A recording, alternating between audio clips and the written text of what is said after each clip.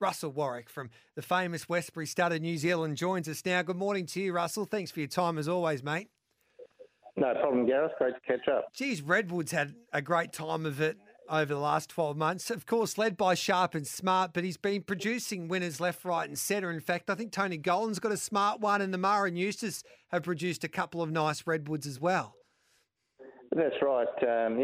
And Tino last week, he was Yep. super impressive. And I know Tony's got a very high opinion of the horse. I think he's aiming him for a Stradbroke. And Tuchel just got beaten in the Hong Kong Derby, and Platinum Invader won the Auckland Cup, and of course Sharp and Smart. So Redwood's had a stellar year, and he's obviously, he's always been a handy stallion, but this year he's had probably his best year ever, and looking forward to some really nice young crops coming through still for him. He's producing horses that can get a trip, but with a turn of foot.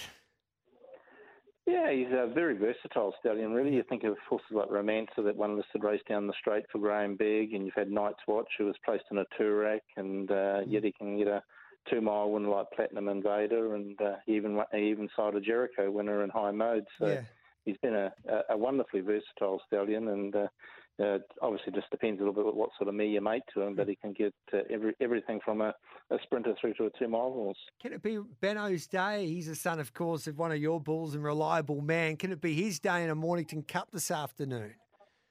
Well, you'd like to think so for the connections. You felt he was a little bit robbed leading into the Metropolitan. That was in the spring was the race they set him for, and through circumstances he had to be scratched before that race, and from there it just never panned out. So obviously today's an important one for him because it gives him free entry into the Melbourne Cup in November, and you can set a clear path with the horse once you know you've got that behind you. It's been a big 12 months for New Zealand breeding, Russell. Yeah, look, it has, and particularly as we've seen through Sydney, I think New Zealand breeds won 7 of the 8 Group 1s, and right across the board from the spring right through. So, look, we've got a wonderful climate for growing horses. The breeders in New Zealand do it very well, and there's no better grounding than to be able to try and do it in Australia, because it's one of the best racing jurisdictions of anywhere in the world. So when you're competing at that level and being able to have that success, it's great for the number of horses that we produce here, and to be able to punch well above our weight. Yeah, you've been flying. Always great to catch up with you, mate. And Westbury Stud going great guns at the moment as well. And we appreciate your time here on Winners this morning. Thanks, Gareth. Have a good day on the punt.